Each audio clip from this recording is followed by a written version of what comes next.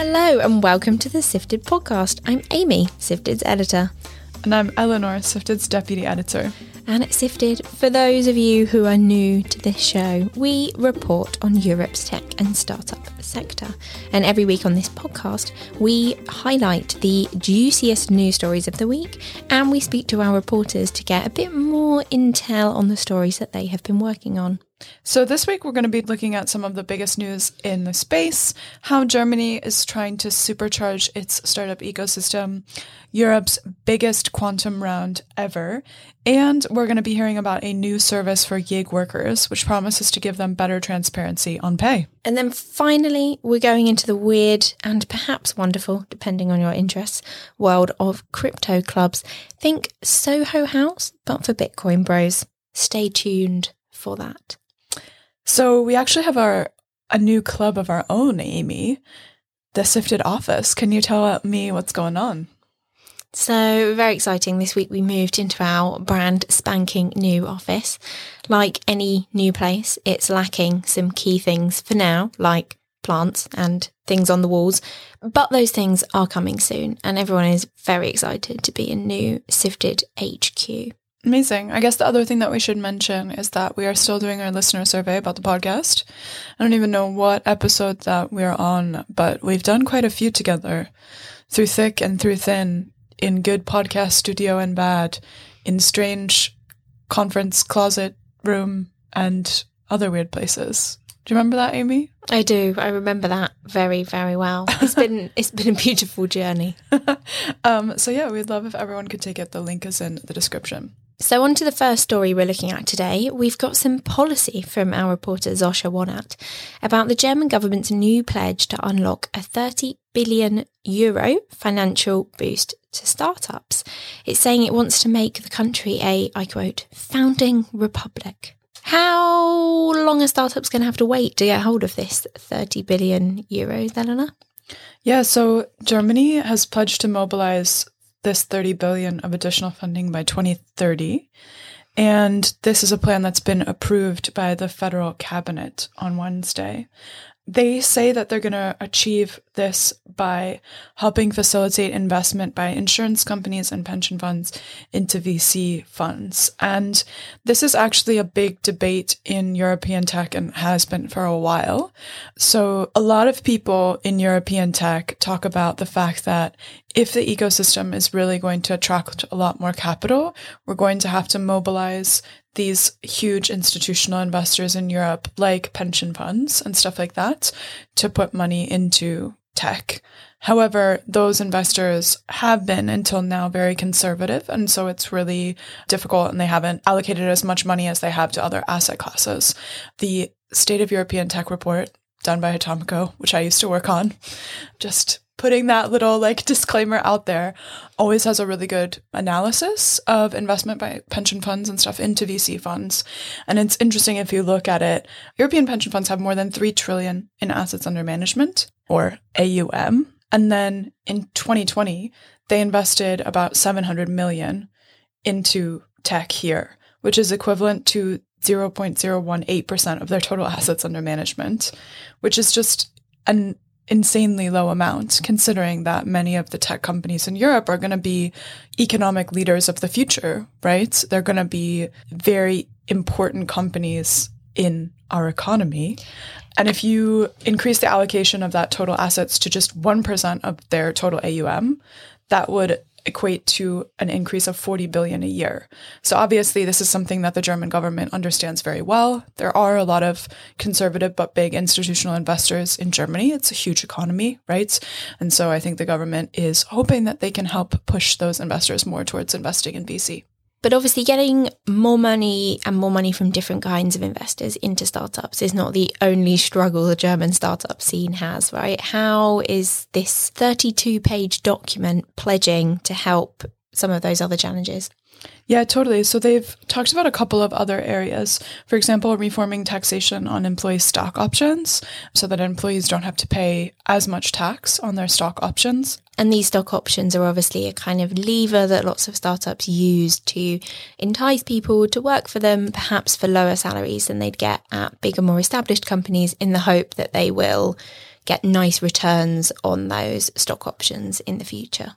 But also from a policy-making standpoint, you want to incentivize companies to give stock options out and for people to want to have stock options, because if they make money through that, then they will become potentially the angel investors of the future that are supporting the next generation of startups, or they'll, go and work for another startup and be part of the founding team or whatever. So it's very much part of that. How can we make the flywheel spin faster and make the ecosystem more mature kind of strategy? The other things that they talked about in the document are also facilitating spinouts. Again, helping those companies that come out of an academic/research background, and then also working on diversity, which we all know sucks.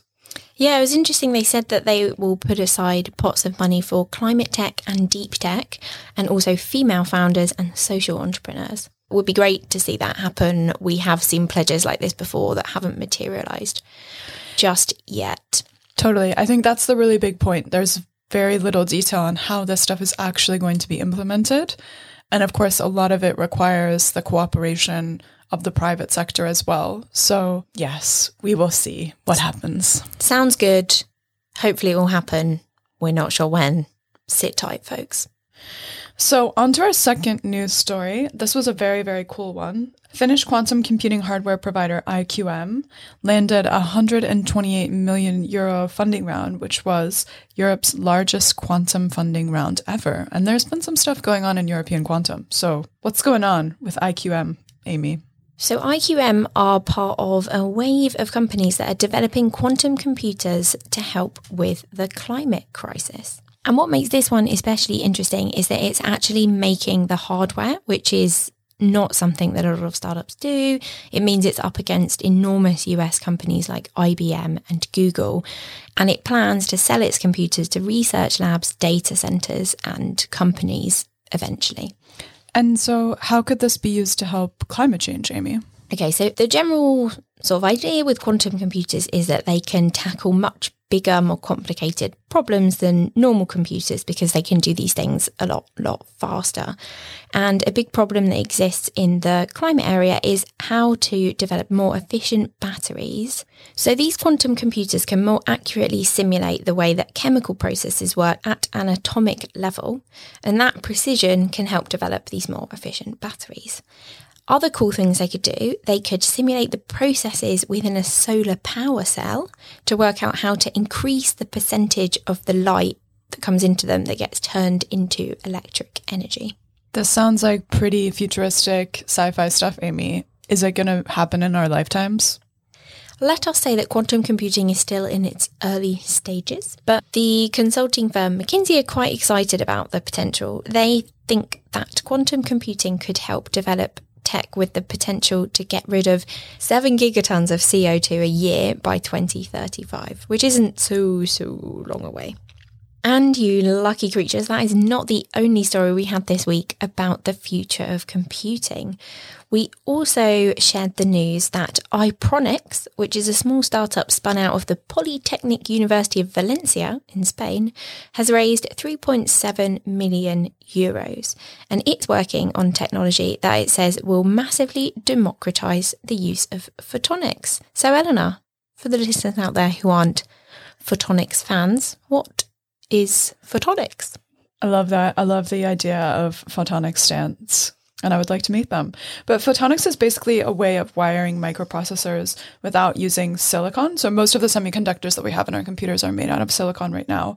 But obviously, with those chips getting smaller, and then there's like increased demands on computing power, we need better chips for the future. And so photonics is basically a way of using light to transfer and store information. That way we can make chips that are faster and can hold more information than traditional chips. Cool. And what are these super speedy chips useful for? So one example from the piece that our reporter Tim Smith mentioned is a company called Mobileye, which is a self-driving car startup based in Israel. And obviously driving technology needs tons and tons of information, and it needs to be processed extremely quickly. Like if you're driving through the city, there are all these things that the car is processing, where people are walking next to the car, what's happening with the traffic lights, all of that stuff. And so the computer needs to do lots of complicated calculations in real time. And Mobileye was able to use photonics because it was acquired by Intel, which has these capabilities. So it could get access to this infrastructure. And Mobileye can compete with companies like Tesla by using these chips. And usually it would be really hard for a company like this to use photonics or develop photonics themselves because it's really complicated and expensive. But I guess Ipronics is this startup that we wrote about this week. It's kind of pitches that it can help these smaller businesses that aren't, Tesla or owned by Intel get access to this kind of super cool technology. Yeah, completely. So they want to basically white label this technology. So if you are any company that's building automated vehicle or anything else that could benefit from this increased computing power, you can use their technology in your device, hardware, whatever you're building. I think the other thing that's interesting to mention here is that this isn't like the first cool chip technology startup in Europe. The UK is very famous for having GraphCore here. They're a unicorn, and they're making basically AI chips to do very, very similar things. So chips that can do very fast and complicated computations even better. So I don't know, maybe this is the next GraphCore. Watch this space. And for our first interview of the day, we're joined by Freya Pratty and Miriam Partington, who had a story out this week about a new service for gig economy workers, which promises to give them better pay transparency across all the different apps they work for. So maybe, Freya, if you just set the scene a little bit. If I'm a driver or a rider for Deliveroo or Uber Eats or Glovo or one of these platforms, why is kind of pay transparency an issue? Why is pay complicated? So the algorithms these apps use to decide how much a rider will be paid are notoriously untransparent. So a rider will be able to see how much they've earned for an individual ride, but it's hard to see how that's calculated or how that plays out across the week, and the fee will change based on time or area. So you can see an individual fee, but it's hard to tell why that fee's been given to you. And the effect of that is that as a rider, you don't really know how much you'll earn when you get back from the end of a shift. And that can leave you uncertain in terms of planning ahead with your finances. Okay, so you might have been delivering in a really popular area of the city, or you might have been delivering at a time when there weren't many other riders, and that would mean you got paid more or less, for example.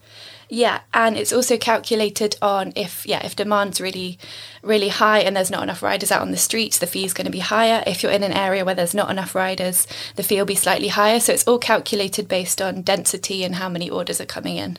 And how does this new app, which is called Rodeo, how does that kind of help the riders take best advantage of the way that the pay is calculated? So the app helps them track their earnings across the day. It'll aggregate all their orders across multiple apps, because most riders in big cities will be working across more than one app at the same time. So it'll show their pay then per hour, and it'll show them which times are best to work and which areas are best to work in. And it'll also show data for the whole workforce, so it can tell people Uber's pay in general has gone down this much this year, or Deliveroo is great on Fridays. So it's to the individual rider, but it's also aggregated across the entire workforce. Cool. And has it kind of got some big picture data it's already collected? So there was an algorithm change on Uber Eats in April, and a lot of riders were saying that this had led to a pay decrease for them. But if you're an individual rider, you can see how your earnings have changed, but that's kind of anecdotal evidence at that point. So there was a lot of talk on Reddit channels and things like that, people saying our pay has gone down, but it was all individual stories.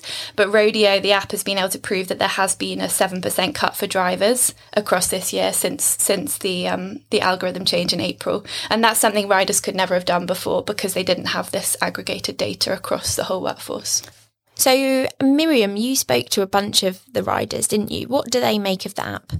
Well, I think kind of like beyond being able to see actually how much you've earned in a week and how you've actually earned that, I think one of the useful things riders find about it is that by knowing how much they've earned over time and whether those pay rates have changed, actually having the data, they can like go to the companies and be like, hey, so, 6 months ago we were earning £5 per order and now we're earning £4.80 per order. Why is that? And so for a lot of them, they feel like it increases their collective bargaining power. Actually being able to go back to a company with numbers, they can build a lot better case, right? Than just saying like, oh, you're not paying me as much as before. So I think that's one thing. The other thing is just the kind of community side of the app, because if you can imagine that, whether you're a rider cycling or you're a driver like in a van, you don't really get to talk to people very much day to day, and you probably don't really have colleagues either. So this app kind of connects people to each other so they can talk about workplace problems, or they can share tips about the good and the bad restaurants to work for in specific areas. So the community aspect, I think, is also quite important for them. But Freya, some riders that you spoke to don't think Rodeo is so great. Yeah, one rider I spoke to was really critical. He said it's essentially enabling every rider to become a more individualistic worker. So they will have the knowledge of which restaurants and which areas to work in. And then that will mean that they can just compete more against each other. And in his eyes, that was opening up the riders as well as the companies to a free market force that he thought the industry doesn't need any more of. And he said that the data around the general pay changes across the workforce over time is really useful, but that should be in the hands of collectives of riders or unions rather than an app, because they will eventually try to monetize the app in some way. They intend to advertise financial services to the riders. So he was saying the data is really useful, but it shouldn't be in the hands of someone trying to monetize the workforce. And he said the only thing that can push back against the algorithms is regulation from governments, and that really collective bargaining power hasn't shown that it can do much so far, even if there is data. And what we need is government regulation. Interesting. And for both of you, the riders that you spoke to, do they like working for these apps? Like, are they net quite a positive way to work, or are they working for these companies because they don't have that many other options? Yeah, the rider I spoke to seems to really like it. He's done it for 4 years. I think we tend to think of this as unskilled work. And he was saying, no, there's a skill. You get better over time because you know your city inside and out. You know the best restaurants, you know where to go to. So I think he seemed to enjoy it and take pride in getting better and better at it. So I think it's also how non-riders think about the workforce can be a bit damaging sometimes in that way. Yeah, I think we often think of riders and delivery drivers as being like a homogenous group, right? Everybody thinks the same about this low-skilled job. But, the person that I spoke to who drives a van, I think, and does deliveries for several companies, he was saying that he gets paid a reasonable amount for what he considers to be a low-skilled job, and it's incredibly flexible work. So those two things put together, he said he's pretty happy with his lot, and he's been doing this for years too. Thank you very much, Freya and Miriam. Hopefully this app does help the riders get a slightly better deal than they've been getting, especially for those who do actually really enjoy this work anyway.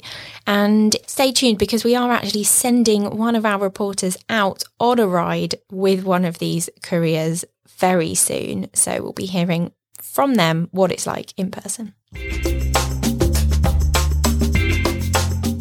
And for our final story today, the one you've all been waiting for, we are talking to Aina Kelly and Georgina Ustek, who are going to tell us all about the Crypto Club, the exclusive members club in London for crypto enthusiasts that they went to last week. We'll let them take it away.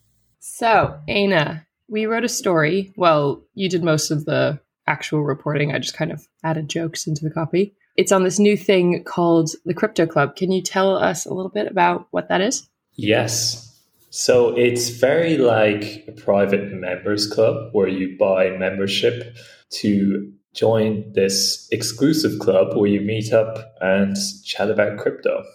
And it's for crypto enthusiasts. It's for people who are curious about crypto. You pay a one-off lifetime fee, which is quite unusual for private member clubs. Usually you end up paying, renewing your membership every year, but this is a lifetime thing, which is quite cost effective actually if you're into crypto. And yeah, we went along to one here in London, in Soho. Can you tell us a little bit about like what that was like? And first of all, maybe for context for people who aren't based in the UK, like what is Blacks in Soho like? Yeah, super trendy club in Soho. It's been around since the 1700s. And I think it has a super clientele. I mean, I've read rumored members include Benedict Cumberbatch, these kind of individuals. So yeah, I went along and was very curious to see what it would be like. I suppose my expectation was that it would be a lot of crypto bros, a lot of finance guys. And there definitely were a few of these, but actually I was quite surprised to see, it was quite a broad bunch of people, really, quite a diverse crowd, people who love crypto, people who don't know the first thing about crypto, me included. So yeah, it was actually quite a nice bunch of people. And what was this meetup about? Was it just sort of just a physical event for like members to hang out and chat, or was there some special occasion? Were they all coming together to cry about crypto crashing, or what was going on? Yeah, networking primarily, people boozing it up, having nice mac and cheese bites. Including yourself, obviously. The mac and cheese went down a tree. It was amazing. Yeah, it was quite a boozy affair, I would say, which was quite nice. Quite an unfiltered bunch of people, actually. I think so. It's quite a fun place to go, actually. And the chat is about everything crypto related. You pulled some great quotes in the piece itself, especially one about a guy floating the idea of tattooing Web3 across his knuckles. It's just a perfect fit. All the letters, Web3. It's a great idea. That's true. Yeah, I'm not sure exactly if he's gonna go through with it. I told him, give me a call if you do. I want to come and witness this. But yeah, it was the best idea I heard there for sure. I bet. I'm also wondering a little bit about yourself, like as somebody who, likewise, I'm not in the crypto world at all. Were you just sort of like a fly on the wall, like just kind of eavesdropping in on people's conversations, or were you just sort of like having people shout at you about the Lindy effect and gold standards for crypto and just kind of smiling and nodding back?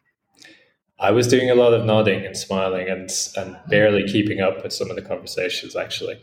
So yeah, I was pinballing around, just listening into, such a breadth of conversation, people talking about Bitcoin, white papers, someone else talking about NFTs, someone talking about tokenizing carbon credits, which I couldn't quite follow, to be honest.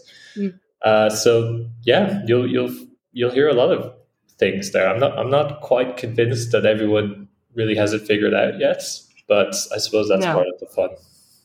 Yeah. And also you said that Matt Hancock is a member of the club, or he's at least given testimonials for the website.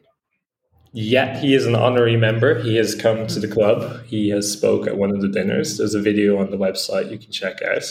And sorry, real quick before you jump in, Matt Hancock being who? He is the former health minister here in the UK. And he resigned. He resigned. He had a huge profile during COVID. He was the health minister, and he was always appearing on TV telling people not to leave their houses, not to hook up. And he resigned because he was having a relationship with one of his senior aides. So he had to resign. But he's an honorary member, so he's doing big things since. He's an honorary member. He's quite convinced by crypto. He has a wonderful quote he gave in an interview recently that crypto's amazing. He said that you could potentially lose all your money, but then again, you might not. So I think that's a very optimistic look at crypto. Overall, though, you kind of, in the piece, which like people could read about in the episode description, you weren't totally negative on your experiences talking to people at both, right? No, not at all. I came away with a sense of feeling that crypto is becoming a broader church, I guess. It has more appeal than perhaps I would have assumed. It is bewildering, but I did quite enjoy the company of the people there. So I would say it's not an entire waste of your time. It's worth checking out, maybe. Thank you, Aina. Thank you, Georgina. I do not think that I will be visiting said crypto club, but perhaps some of our listeners will be. Well, that is all that we have time for today. But if you want to hear more about what's unfolding in the world of European tech and startups, go to sifted.eu and check out our coverage. Please do not forget to take our listener survey. You can win a free month of Sifted membership. The link to the survey is in the podcast description. You can also find all of the articles mentioned in this podcast in that description. And I should also say that I would love to meet some of the people that are listening to this in the flesh, in real life, IRL. And we can do that because we're having the Sifted Summit at the beginning of October. So check out summit.sifted.eu and pick up some tickets so you can come see us. I think are we going to record a podcast there, Amy? We're going to record a podcast, and I've been working with our events producer, Fiona, this week, and we have some very, very exciting speakers, some of whom are not announced yet. Oh but let me say a few people are coming out of the woodwork who have been in hiding for a little while that I think people will want to listen to. So I'm excited. If that's enticing, go buy your ticket. Amazing. Cool. Well, thanks so much to everyone that listened today, and we look forward to seeing you next week when it's just going to be me and a to-be-decided guest. Yep, I'm off on holiday. Bye. Adios.